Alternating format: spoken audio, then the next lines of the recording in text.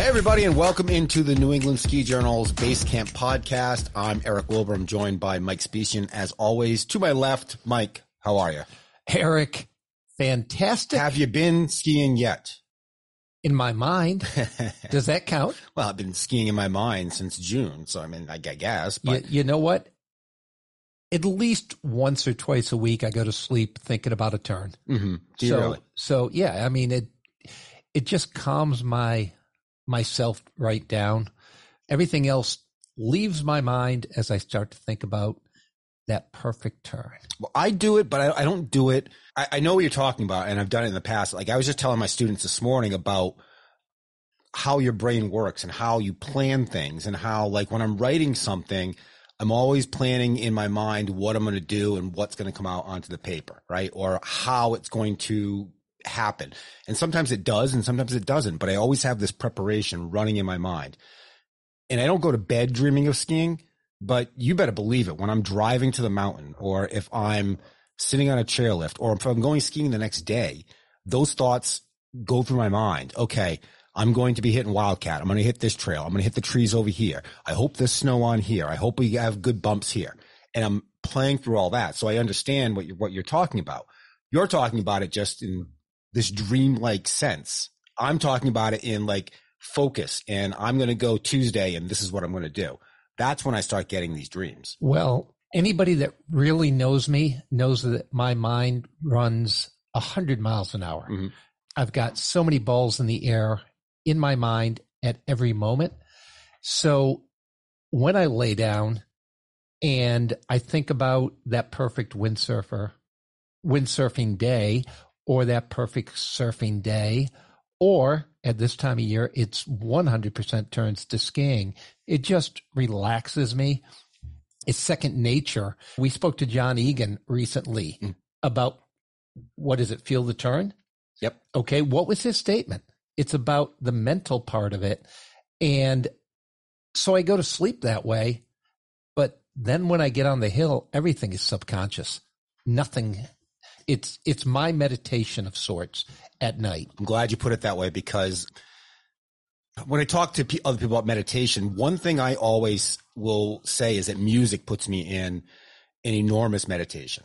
When I'm running on the treadmill, it's like a meditation, right? Because you get this music going and you're running to the beat and you're watching highlights on TV or something, and your mind is elsewhere and not paying attention that you're running at 6 miles an hour here and trying to beat your record pace. That's a meditation. And so the skiing meditation is somewhat of the same thing, right? Like, where does your mind take you on the hill? So it's getting exciting. We're taping this, of course, and this is the middle of November. I'm actually, I think, going to be skiing tomorrow. Well, yes. Stowe is, well, as of when we tape this episode, Stowe was scheduled to open for the season tomorrow. My wife and I will be up there for the weekend, and I'm going to try and get a few runs in at Stowe. So, okay, I'm going back to last year. Okay, Mm-hmm. Eric Wilbur is thinking about going skiing the first day of Stowe. Yep. On a white ribbon of death. That's right. That he's spoken so highly against. Well, listen, okay, it's either that, or I could stare there from the hotel and look at the slope and say, man, I wish I brought my skis for a run or two just to say I went. Well, my wife is going to go for a nice spa day, and I'm going to take a couple hours and do the white ribbon of death. Absolutely. Why not? At Stowe, of all places, which just won't be crowded at all. So is it the best idea in the world? Is it the most opportune time to go skiing? No. Is it going against all my sort of pain in the butt theories about the white ribbon of death? Yes. But it's skiing, so I'm going to go. So I want to ask you, what are you going to be on for ski then? Okay. First question. That's going to depend. Hopefully it's a carving ski. Hopefully it's narrow under waist and not something wide, because that's what it demands. Yes. But did you maybe I'll dig out the vocals for the weekend and put the parlors away. So that's where I was going, but I wasn't going there. So did you see on October 29th the pictures coming out of A Basin? Day number one. Yep. Day number one. Well, let's have this discussion. Were they first to open, or was Ski Ward? Because I know this is sort of no. Ski Ward was first to open. You can't Where was the first lift service for the year? And I don't care if it's a magic carpet or whatever, they still get first opened. Vertical, everything else doesn't matter. They won, but it doesn't mean it's. Yeah. They won. Here's where I stand on this. I think what Ski Ward did is incredibly impressive. I think it's even more impressive than what they did over the summer when they piled up that 10 feet of snow to prove that their new snowmaking system works. What is it, 75 degrees, 77 degrees, whatever it is. It's remarkable system they've got going there. I don't know if we can count that as first to open, though, because we're talking such a small area, and we're talking it was part of like a fall festival that had a petting zoo. So it's only it wasn't like this. It's only Whistler, Ski Bradford, Ski Neshoba. That's not it at all. That's pretty pretentious. That's not it at all. But what I am saying is that running a magic carpet and about 100 feet of snow isn't opening for the season. And guess what? That's showing off that you've got some cool tool you can use, and that's awesome. And I think it's fantastic for Ski Ward and their lesson programs that they can get this going as early as possible. I mean, November 1 is when they want to start. Why not start October 1? But them being the first to open in America, I mean, this used to be a race that it's never really been serious. Wachusett won once. Wachusett won once, and Wachusett, but they didn't I think it won more than once because of their snowmaking system is so impressive. Well, did they only have one small white ribbon though? But guess what? On that day. So what did Ski Ward do? They got open with lift service. They limited how many people could be on the hill.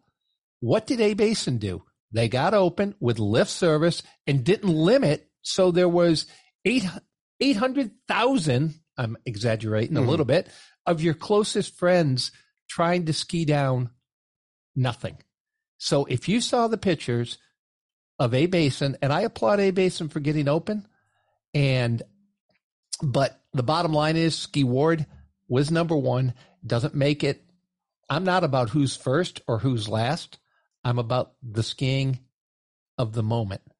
But I just think it's funny that you're actually thinking about skiing on the white ribbon of death that you speak so highly against. I know. But you know what? It's to the point where you got to go experience that thing, right? You got to experience the people that are there on day one. Like, why are you here? And I'm there for the same reason, right? Because I'm going to go kill a few hours and I happen to be on the slopes. But is that a destination? Am I going to drive 3.5 hours to go to Stowe for that opening day? No, we're staying in town. We were thinking about maybe going over to Sugarbush because they're supposed to be opening on Saturday too. But I found out that Stowe will be open and they're right there since we're going to be staying on Mountain Road at Top Notch. We will be going to Stowe. There you go. I'll wait a little bit just so you know, because perfect. That's what's going to happen. Freaky Friday. Exactly. Yeah. So, but the cool thing right now is that we have snow. It is snowing. Mount Washington has snow. Yep. Maine has gotten snow. The mountains have had dustings everywhere, and the World Cup has started. Yep.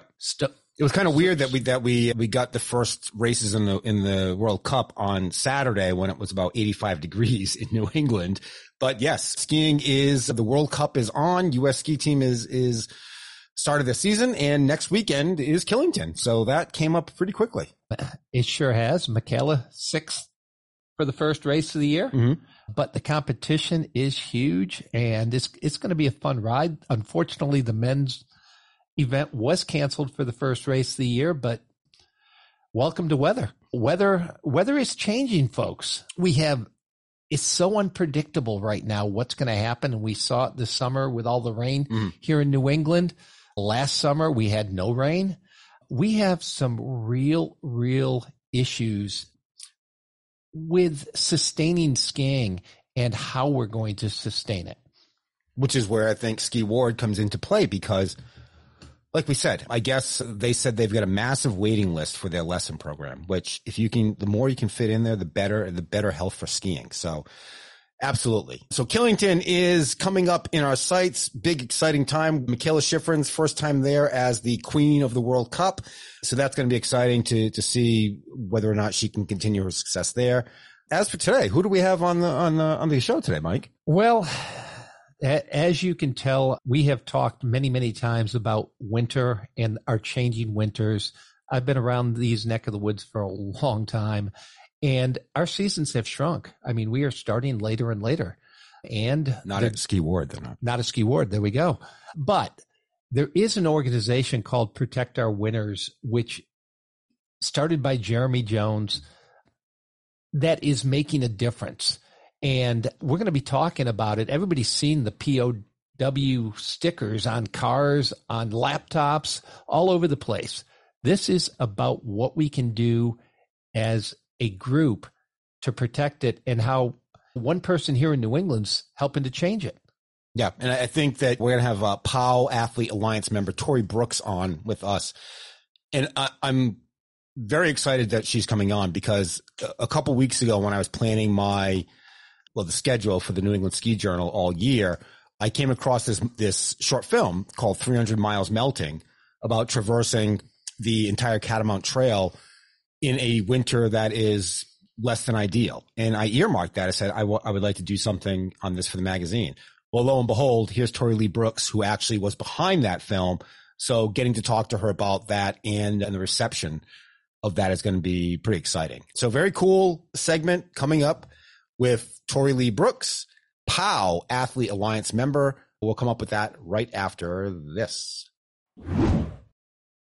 All right, welcome back to the show. Joining us on the Zoom hotline from Protect Our Winters is POW Athlete Alliance member Torey Brooks, who is going to tell us a little bit about POW and a special project she worked on this year that I'm very excited to discuss with her. So, Torey, welcome to the show.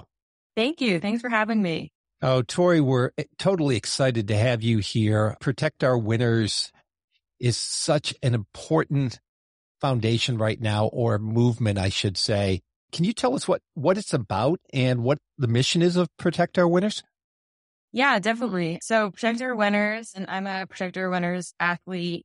I'm on the alliance there, and it's essentially a nonprofit that came together to push climate advocacy and climate action, and based out of this kind of outdoor state, all of us who get outside and see nature and want to protect it and realize that we need to do a little bit more outside of our time outside to be able to really reduce the impact we're having on the climate. And it started with Jeremy Jones, who's a snowboarder, hence the Protect Our Winters part, but it's really expanded past that to kind of the outdoor state on the whole. And there's runners and climbers and anglers and rock climbers, and it's all these different outdoor state outdoorsy folk who care a whole lot and are trying to make a difference. Occasionally going to DC rather than to the crag or to a mountain location. And it's really focused on trying to bring everyone together to make a good impact on climate change for the better.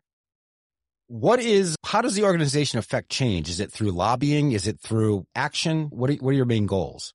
All of it. I think it's the realization that individually it's really hard to move the needle on these things. And you start feeling real guilty if you look at this as just an individual problem, especially when we're in this world where a lot of us are traveling to do a lot of these things. But the real change needs to come from a larger systematic. So yeah, it is sometimes lobbying and talking to our Congress people and making sure that the voices of the people who love the outdoors are being heard in those rooms is really important.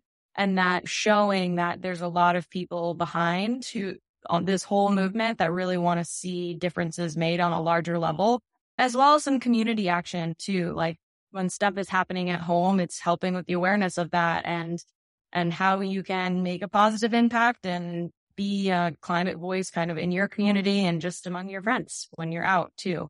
So it's kind of on all levels, from small community based all the way to lobbying for bigger climate action in DC. That DC, that's a tough one these days, especially since some people think this climate issue isn't real, but that's another story for another day. You're a New England girl. I am. I was born and raised in New Hampshire, and I made my way back, and I'm still living in the Granite State and enjoy climbing and skiing and running all over New England. Where'd you grow up in New Hampshire? I was raised in the Lakes region, so Wolfboro, New Hampshire on Lake Winnipesaukee, which is a beautiful place. I feel really lucky to have had parents who decided to raise us in vacation land. And so spent a lot of time on the water and skiing and in a really, really fun place to grow up. That's awesome. I wanted to go over your resume of some of your accomplishments here for the audience. You have a full-time career outside of skiing as a sustainability engineer working on climate impact mitigation and sustainable infrastructure. You have descended some of the steepest, most technical lines in the White Mountains of New Hampshire, many long multi-sport and human-powered adventures, including raising money for good causes, 12 plus years as a competitive alpine ski racer, 8 plus years as a race coach and program director. So you obviously have the athletic backing there for your resume. How did you hook up with POW? Is it a matter of did you seek them and say, hey, I have a mission the same as you, or did they chase you down? I think it was parallel paths in a lot of ways. I obviously from the athletic side was connected with the outdoor state, but then through school and where I ended up taking my career in sustainability, that was very related to all the time I was spending outside and how much I wanted to protect those places. And so I was kind of going through that and trying to find where this balance was and how to bring these two things and passions I love so much together. And I had a friend who reached out. It was essentially like, hey, I think that you would fit right in with the Protect Our Winners crew who's really trying to do something similar. And so that was originally how I got connected and through actually a local chapter. And then now I'm working with them as an athlete on a bit of a larger scale. And it's been really cool on the Athlete Alliance. And they've been really supportive of my projects that help kind of speak to what we have to lose and how we can make an impact. Well, you speak of your projects. That leads right into my next question, because 300 Miles Melting is your new project. It's a new film that follows the Catamount Trail amidst a turbulent winter. And it's really something to watch. And it's got some notable faces in it. Vermonters will recognize Bill McKibben, Dr. Liz Burakowski, I believe, from the University of New Hampshire, Matt Williams of the Catamount Trail Association. Some recognizable names there. I want to ask from you, what was the genesis of this idea? How did you land on the Catamount Trail, and what was what was your main goal in deciding to do this film?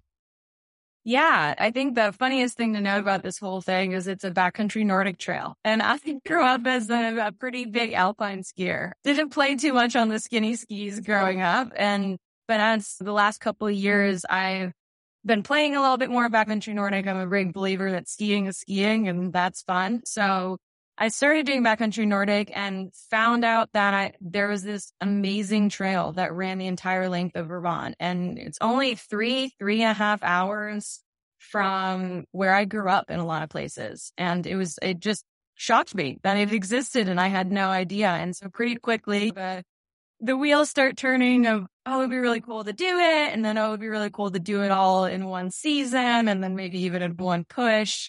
And a big part of that too, there was part of my brain that was like, maybe I'll wait. I'll do a couple more like Nordic backcountry long distance things and then I'll do it. But a lot of the Catamount Trail is at lower elevation. And with how the winters have been going of late, it felt risky to keep trying to push this big objective that I wanted to do out. So there was part of me that felt like there was a story to tell there. And that's why we made a film about it, but also that wanted to kind of do that and show that you don't have to be perfect to go out and do these things, and you're never really going to be fully ready anyways. So it was a bit of a leap of faith for me. So how long did it take for you to complete the trail?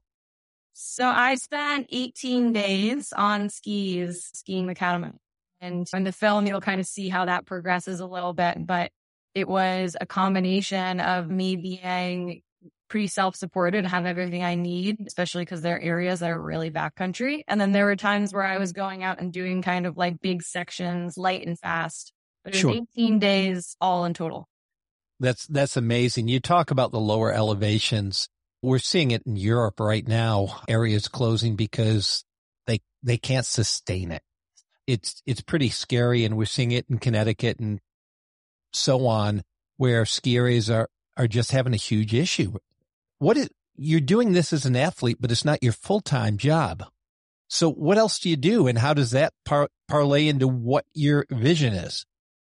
Yeah, I am an athlete, but also a real secret nerd on the side. So I was an engineer for the longest time, and I worked in green buildings especially, and now I focus in climate mitigation through infrastructure. So how we build better and less impactful, essentially. And it directly ties, because every time I go out, I'm reminded why I have passion for my job. And I'm really lucky in that I get to go to my job and feel like I'm impacting something on a larger scale. I'm not just typing away and staring at a screen, which it still is, at the end of the day. But it's a balance. And I honestly think that for me, it's what motivates me a lot of times to want to take a couple of weeks off and go ski alone in the woods for a while. But, it's like anything. It's hard to fit it all in, but we're all doing that in some capacity. Last year was a strange season for snow. We got late season was good. And so when I was crafting these questions to you, I said, hey, what was it like to do this trail before the snow came in March? And you said, well, actually, I did this in March. So I think that. So I guess what I'm asking is, even though it was a good snow month, how did you fare? Yeah, we joke, it was not a good year to do the Catamount Trail, but a really good year to make the climate change film about the Catamount Trail. So it was really rough. We were really worried. As you said, the start of the winter was really dry and we had almost nothing. The resorts were struggling a ton, even with snowmaking, to have enough on the ground, let alone the backcountry. And so we were really worried, me and my project team, that we weren't even going to be able to launch to start, that the whole trail wasn't even necessarily going to be covered enough. So we actually ended up having to push my launch date back a little bit. And that put us a little bit going into March for most of this project. And then once March hit, when I was out there, we had some pretty extreme storms. We had a pretty bad nor'easter, and it was constant swings. We would get a big storm and then it would get really warm and it would melt out. And it was just this like roller coaster back and forth, which says a lot about what our climate's doing as well. And so it was hard, and we had to make some serious adjustments and some hard calls just off of safety and the reality of what we were dealt. But that's kind of part of the trail. And when you sign up for these types of things, you're at the mercy of whatever kind of comes to you. And in some ways it ended up working out, and I ended up being able to ski 95 to 98% of it. There's a little login in there at the end, but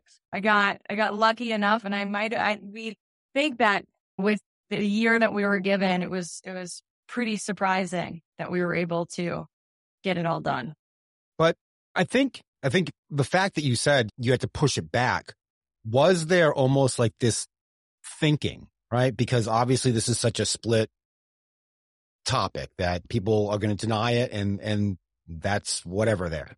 But this was something that if you did this in December, that you're going to have a group of people saying, well, of course it's going to look like that in December because you're not waiting for this, right? So do you have to kind of do that and balance out how things are going to be recepted on both sides? Or is there sort of just your messages you're missing and that's all you can handle?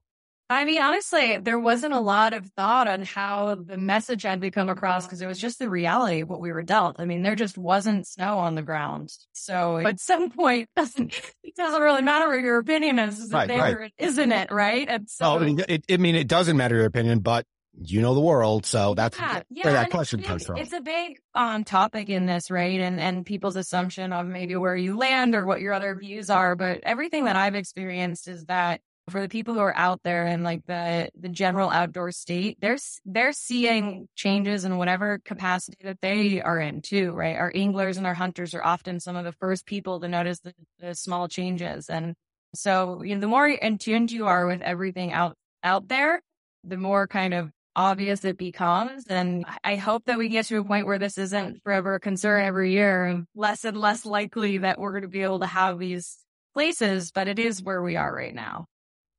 It is. It's kind of funny when you say that. Carolina wrens, the bird, they have become very huge in New England where they never were. And I just sit out on my back deck and listen to them going, this isn't normal. There were an anomaly of them but now it is the norm, which is a little wild. What were your emotions as you made this trek and knowing that there might not be snow over the next knoll? Yeah, I definitely was a practice in being present, both in the sense of having to be present because you're alone out there for so long. You don't really have a choice. There's not much else to think about, but also just not letting yourself get too far ahead. You can't worry about tomorrow. You have to worry about whatever's in front of you. But yeah, it's hard, especially these days when you can check a radar and see what you're in for at least a little bit. And we're trying to plan things like the film crew is trying to come find me in spots. It was tricky, and there were definitely really hard moments. I think the hardest moments were when you have to make those hard decisions, whether it be safety because of conditions or just the reality of pace, and having the confidence to make those decisions. And it's the hardest. But then once you make them, being able to just have that moment of resolve. And some of the best moments came from the hardest decisions. And looking back, I wouldn't change how things went for me and how the project went, because I think it not only did it tell the story in a really authentic, real way, but for me, it felt like that when you go out for these adventures, you're looking for adventure, and that doesn't mean it's ever perfect. So it's part of what adventures are, that you've got to adjust. But I can only imagine the emotions of the purpose why you were out there and seeing the changes that were happening, because as a ski racer in New England, yeah, we had ice, we had this, we had that. But last year, with the amount of rain that we saw roll up the Ohio River Valley right into New England week after week, that was unprecedented to me. yeah, it's definitely a lot more visceral when you're out in the backcountry. I think growing up as a racer, even when it was a bad season with snowmaking and the fact that you really only need that like lane or that trail to do what you need to do, you're a bit padded from the reality of how bad it can really be and how impactful it can be. I did grow up in smaller or local resorts, and they always really feel the impact because they don't have that capacity on the snowmaking side. So it felt similar to that growing up and just watching people struggle. And even when I was out there skiing, like watching people getting stuck in mud and then the next day get stuck in snow. And it was just like, God, it's not only making my life hard, but I chose to be out here and I have a nice warm home and I chose to be out here sleeping at that, but it's making everyone's life more difficult. Do you ever get overwhelmed by the responsibility of being at the forefront of changing for climate? And what I mean by that question is, like, we recently had another mass shooting and everyone gets up in arms for 3 or 4 days and then we forget about it until the next time. And then we'll get up in arms for 3 or 4 more days. And I think we do the same with climate change, right? It gets hot for 3 or 4 days. Everyone's like, oh my God, the climate's changing. And the realities are never really discussed. And I wonder if that's, is it frustrating for you, or is it just a hurdle that you see that is like the big hurdle in front of you that needs to be overcome in order to enact this change? Yeah, it can definitely be frustrating. And especially when it's tied to not only my career, but also my passions and my sport. It's a part of everything I do. I think for me, just kind of, I forget what the book this came from, but the 1% rule, just do 1% better every day. And you're going to get a heck of a lot further than if you're trying to do big spurts occasionally. Right. And I approach these projects like that. You just every morning you try to just put in a little bit more and eventually you'll get there. And I approach my career and how I view climate action the same way, as we're not going to solve everything tomorrow. But if we just keep chipping away at reducing our impact and talking about it openly and being real about the impact that we do have on the planet, over time, we're going to get somewhere. We're going to get pretty far. And it's a little bit less overwhelming if you think about it that way than if you think about it like, oh my gosh, we need to solve this whole thing 10 years ago, right? Which that can be true and we can still be chipping away. It is true, but I think the reality is we have to accept the fact that we didn't do it 10 years ago and start doing it now. Right. And then going at it in a bunch of different ways, right? And this is why like I do it in my career, and then I also do it through my sport and through storytelling, because the more ways everyone can just find what the way it makes sense for them to be a climate advocate, or the way it sense them to make any type of climate impact or any impact, that's going to be the most effective. Yeah. I've always said it starts with the individual. And if you look at this, whether it's gun rights or anything else, it really starts with advocacy on the individual part before you can take it to the next level. And I believe that's totally true in climate. We have a choice whether we want to make 3 trips in a vehicle or make 1 trip and do it all at once. And we just preach that wholeheartedly. What do you see as the short and long-term impacts along the Catamount right now? Yeah, the short-term impacts are pretty obvious with all the flooding that Vermont saw last season. And the Catamount Trail is just one part of that, but that was economic and people's lives that were at risk. And so that was really obvious. And so that does things like take out bridges that people have gone in and done maintenance. So the Catamount Trail this year has a heck of a lot to do to just repair some of the damages from that flooding, which was related to wet winters and more melting and not coming down as snow. And then in the long term, it's just how that snowpack is going to be there, especially in those low elevation spots. Places where the snowpack would have sat and kind of been insulated in the past is now maybe muddier and not as consistent. So it's just going to be harder and harder for somebody who might want to try to do it all in one push to be able to get a weather window where that would really work out, where when the trail was originally cut in the 70s and 80s, that you had a lot more of the season or you could maybe go after this thing. What can the listener do to become involved and make a difference? Whether either small steps they can make in doing climate change on their own, or whether it's becoming involved with the POW itself? What can someone just listening to this right now do in the immediate future?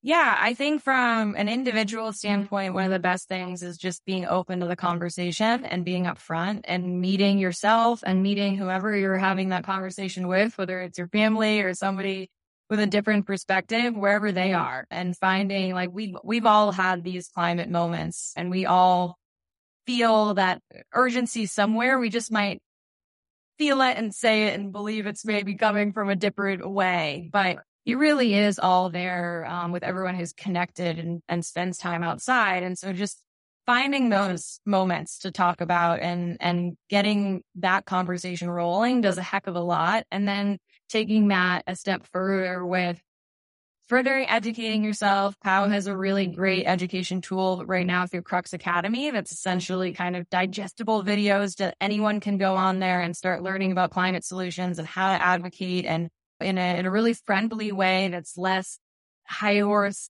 like academia or super policy based. And then join movements where you can have these resources like POW and also like a lot of other local organizations that there already are. How do you calmly stay in a conversation with a climate change denier? How do you do that? You've got to be better than him. Got to be. Yeah, it's practiced, definitely. I mean, you must get it more than anybody else, I'm sure, but. Yeah, I think it's important to remember that everyone's acting out of a place where, in general, they're looking out from themselves and their family, and they get different messages on what that means. And I think if you can just keep reminding yourself that, and there are also sometimes times where it might just not be really productive in that moment, and it's okay to just sometimes just step back and be like, you know what, like, let's have that conversation about the weather and just leave it about the weather right now. Like there are times strike out, let's walk away. Yeah. Yeah. And then finding those times where maybe there is an open door, right? Maybe somebody is talking about like, oh, like it used to be a lot different, and being inquisitive and listening to their perspective too, not just like talking at somebody, is really important. Right. I think one thing you said there, going back to maybe sometimes you just talk about the weather. There is such a misunderstanding the difference between weather and climate. And you look at California, you look at Mammoth last year with what they got for snow. They got more than they wanted. I just spoke to Wayne Wong the other day, and his statement about the amount of snow out there was crazy. But we are in these fluctuations where we go from extreme to extreme, and that's what this climate situation has done. And you look at the hurricane that hit Acapulco, that's unheard of. Yeah, it's a hard one, right? Because these are more abstract concepts than I think we sometimes give credit to. And the weather is what we're experiencing every day, but the climate impacts are much more long-term, and they're shifting everything. And this is where on the project, why we brought in somebody like Liz Barakowski out of UNH. She's a researcher, and this is what she studies. This is her whole career in studying the impacts, the long-term impacts, and how our whole climate is shifting. And we have this research. And so step one is listening to the people who sent this and that they might know a thing or two. And also just realizing that for most people, it's what they experience. And I think this is why we really wanted to make a climate film in the Northeast, because there's a lot of other places in this country where you're seeing climate change in a much scarier, real way, right? We don't have wildfires in the capacity that out west does. We're not seeing droughts in the capacity. We're not watching our rivers dry up. And so in a lot of ways, it can be hard to really have that conversation about climate change in the Northeast, other than it's getting a little warmer and our winters are getting shorter. Like our winters are our indicator here. And so having that conversation, though, is still really important. But that was one of the reasons we wanted to bring this kind of into the Northeast, because it's a little bit more evident, I think, in other places right now, but it doesn't mean it's not happening. And in fact, the Northeast is one of the fastest warming winters of the entire country. We just don't see it as extreme, even though in reality it is. And the data is telling us that. Well, the one thing that I think has really hit me in the face over the last couple of years, I grew up in the Northeast, and I have never seen as many tornadoes hit New England as we are having now. Just totally unpredictable, which was never the case. That was somewhere else. Yeah. And I think the biggest thing to remember too, like when we're viewing climate change through our athletics and our desire to be skiing, right? That's just like the tiniest part of it, because this is livelihoods. This is people's safety. It is so much bigger than that. And fortunately now we're in the part where we have to start talking about that part, because it's no longer how many powder days we get. Now it is, do I have to get tornado insurance that I live in New Hampshire, right? Like exactly. These are big questions that people are having to grapple with. And there's already a heck of a lot to grapple with in life without having to add new phenomenon that we're not used to dealing with. Right. My goodness. Could you tell where's the best place for the audience to go watch 300 Miles Melting? Yeah, we tried to make it easy. So 300milesmelting.com. Perfect. You can find the film on there. You can also, it's on Protect Our Winners YouTube page. So they're hosting it, and you might see it on the big screen in a couple of festivals around the U.S. too. We're working on that. So Great. Hopefully plenty of opportunities for people to see this film. Well, what's the next big adventure? What are you doing next to get this message across? Yeah, this season I'm focused on skiing a little bit more steep stuff, given I spent a lot of time walking on skis last season. Staying a little close to home for the most part, really enjoying the backyard and where I live. And I'm actually right now, I'm shifted pretty heavily on my career in that side of things. It ebbs and flows. And so continuing to just kind of be an advocate in different directions and ski. And I think sometimes the best messages are the relatable ones. And we don't always need to be going on the biggest adventure to be able to get a message across. Torey, how do you feel about skiing opening day in the White Ribbon of Death? Is it a yay or a no? This was the start before you came on, Torey. So this is... The White Ribbon of Death is something that as a former ski racer, I'm very, very familiar with. And now I'm very happy to say I do not have to ski on the White Ribbon of Death anymore. I don't know if it's with age comes patience, but now I would rather not be part of the chaos in that first couple weeks. I get the excitement. I am also excited, but I will usually wait off and wait until there's at least 3 trails open before I get too excited. If you only knew the background of that question, there's a real background. Yeah. But Eric, thank you, Torey. Yeah. Well, Eric's thinking about being opening day at Stowe. Well, I will be opening day at Stowe.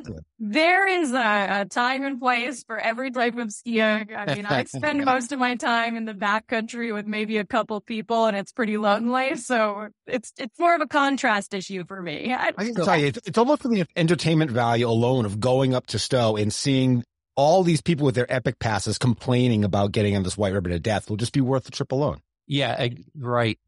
Yeah, you keep saying that. So we didn't ask you this question. Where'd you race out of? Where'd you go to college? Yeah, so I grew up racing out of Waterville Valley, and I ended up going up to high school in Steamboat Springs, Colorado, which was a very fun transition. Had to learn how to ski powder, and then I came back and I went to school at UNH. So full on New Hampshire girl from being raised, other than my quick stint out west. So yeah, lots of time in New Hampshire, and now I ski all over the White Mountains, mostly backcountry, but still love my time on some of the smaller resorts, and Canada's a favorite. So, did you ski at the Academy at Waterville? I didn't. I did do a year at Holderness though, so I skied with a very similar crew, but I was out west for most of my high school. Gotcha. Okay. Well, Torey, thank you very much for joining us. This was a fascinating discussion.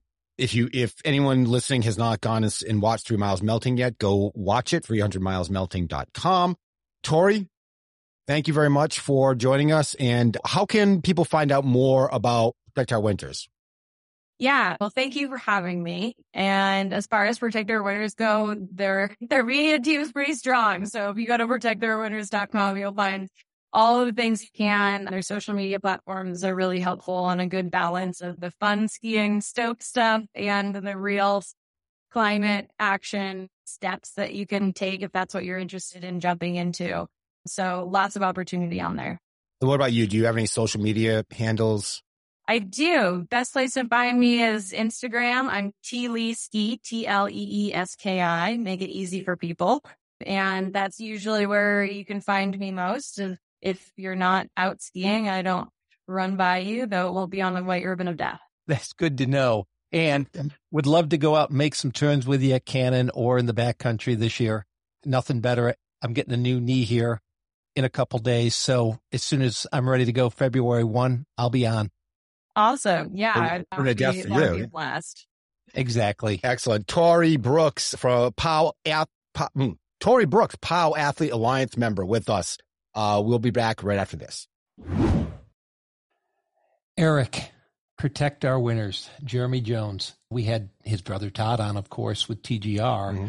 But I thought what the biggest thing I got out of this, we think about it as winter only, but Torey just put it perfectly. This isn't just about winter anymore, even though that's where it started. Well, yeah, obviously. I think that, like you said, in New England, where we don't see these changes as obvious as they do elsewhere, but we are seeing them. Like tornadoes are becoming a more common thing to happen. Winters are warming. Our snowstorms are less frequent. In Massachusetts, I think had, an inch or 2 of snow last year, which is just completely out of the norm. We say it every year, right? That weather and climate are different. And that is something that's incredibly hard for, I think, the general public to understand. And I include myself in that, right? Because if it's hot one day, we're reacting to it. Or if it's cold one day, we're reacting to it. When in reality, it's not that one day that is supposed to be in your focus, right? It's the pattern and what's happening in those patterns. To sit here and say that the climate is not changing, at this point, I'm a journalist and I like to tell both sides of the stories, but there's a reason why, like the New York Times, was New York Times or LA Times, one of those doesn't even publish letters to the editor anymore that have to do with global warming, because all the people writing in and saying it doesn't exist are just causing the issue to be backwards, right? By denying it, they're not helping the situation. whatever you think about the weather on a day-to-day basis, it was a wet summer. Does that mean global warming? Partially, yes. It was a very snowless winter last year until March. Is that part of global warming? Partly, yes. But you can't take one aspect or one weather or one anything and say it's global warming. It's a whole general multitude of things that makes it a huge issue that it's overwhelming at how big it is to try and solve. This is not something that will be solved in our lifetime. I'd love to say it is, but it's not going to be. Will it be my children's lifetime? I don't know. I just don't know. Well, we've got to have hope that it is. But there's always hope. I think the biggest thing here is that we have become so polarized. We have become so isolated in our own little worlds. It was the hottest. It has been the hottest year on record internationally. Okay. Mm-hmm. Not Milton, Massachusetts, where we're at, or New Hampshire or Vermont. Globally, it has been the hottest year on record. We had the hottest 3 months on record. Mm-hmm. The bottom line is climate is affected in the atmosphere as a whole and with jet streams. The jet streams have changed. We don't get the thermal winds that we used to get for windsurfing on Cape Cod. It doesn't happen. We have seen pronounced changes, and some of it is natural. Anybody that says, hey, the world changes, yeah, it is natural.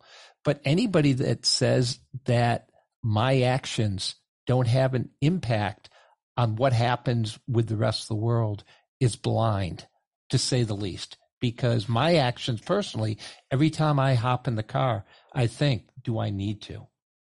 But all we can do, thank God for Torey, thank God for Protect Our Winners, to be have advocacy towards making a change. Right. And I think this is, global warming is all of our problems, but as skiers and riders, particularly, it's in our immediate sights because it's affecting the sport that we love and that drives us. And so the more global warming affects us, the more those things are thrown into a tizzy. I mean, the fact that Tahoe didn't close or that Mammoth didn't close until August is not normal. That is also a factor of global warming. It's not just the dried out rivers and the snowless winters. It's, things like that. Just things that aren't supposed to happen that are happening. The funny part is we talk about Mammoth.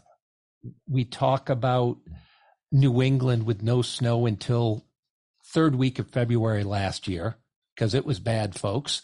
Until then it was out of this world good. But we never look, we don't look at the whole. If everybody forgot that we had heavy smoke over the whole New England area and the Adirondacks this summer, guess what? That was unfathomable forest fires up in Canada that have never happened before. Right. So I think with all of it, I want the powder at Cannon. I want steep and deep at Sugarbush, but I also want it sustainable for all of us for the future. Right. I mean, here's the reality of the situation, right? That is the absolute reality. I had somewhere to go and I completely lost what it was. Okay. So I want to quickly close with what Torey was saying about New England not, recognizing it maybe as much as other places where there are wildfires and whatnot. I think what you're saying is correct. There are patterns that we should take note of, and it isn't a weather thing. But there's also this, that as New Englanders, we are stuck in our ways. We believe what we believe, and we've got that Puritan sense about us. Yeah, we're hard. Yeah, we're tough. Yeah, we're rough, because that's the way that the weather has kind of brought us up at, right? We're cranky. And so when something like this comes up, I wonder if New Englanders, and this is kind of painting everyone in just one picture, but I wonder if are we too stubborn to care? Are we too stubborn to care about the good of our own planet because we're not living in the midst of it. And is it difficult for New Englanders to recognize the way the rest of the world is warming up that we can't really relate to it? I think with everything going on in the world today, people have gone to information overload and basically just went into themselves. And I think that's so much a part of what is going on. Look at COVID, look at global warming, we talked about the terrible situation in Lewiston, Maine. Mm-hmm. We're not willing to fight the hard fight, and we put it in our rearview mirrors and move on way too often. Right now, folks, we've got Protect Our Winters is doing something amazing, and all of us need to be part of the solution, not part of the problem. Yeah, and I think, look, you go to protectourwinters.com. There's a whole host of things you can do there, from connecting with the network of athletes and representatives to seeing some of the work to attending events. You can even buy some merch, a POW shirt, hat, buy a sticker to slap on your Yeti and just prove that you're part of POW or that you support them. And having that on your coffee mug may have someone look at that sticker and say, I wonder what that's about, and spreading that message. If you get out to one or two people just from having that signage out there, who knows? I mean, maybe that's a difference in something. Yes, support this organization any way possible. They do have a store, I know, and everything we can do collectively can make a difference. And I want to thank Torey again. First off, the film was awesome, and everything she is doing out there and the athletes of POW are making a difference from that standpoint. It's good. And I think that POW should get more recognition because of this.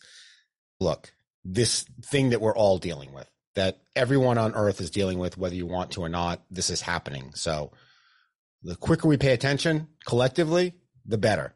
I know I say that with one thing I'm really happy, Eric, at least we live in New England. We ski in New England. We have more like-minded people in New England. Right. It would be much tougher in Mississippi or Louisiana. Right. And nothing against those great states, but the views are different. Mm-hmm. And your weather and your climate is just, I don't know. I've talked enough climate that I'm kind of talking in circles at this point. Mike, thank you very much. Eric, thank you. It was a great chat, and please, everybody, we all need to do our part on this one. Yeah. Thanks to Torey Brooks for joining us. Go watch her film, 300 Miles Melting. It is a great kind of look at the Catamount Trail in, I guess less than ideal situation, but it's a good watch, an important watch, and it's sobering. So that's kind of what this should be. Sobering reality. This is the situation. So let's protect our winters. Mike, thank you very much. Thanks, Eric. And until next time. I'm Eric Wilbur. You will see me on the slopes at Stowe at the White Ribbon of Death this weekend. That is the show for you, and we'll catch you next time. Bye. New England Ski Journal's Base Camp is a Siemens Media podcast. Siemens Media. Inspiring, informative, insightful.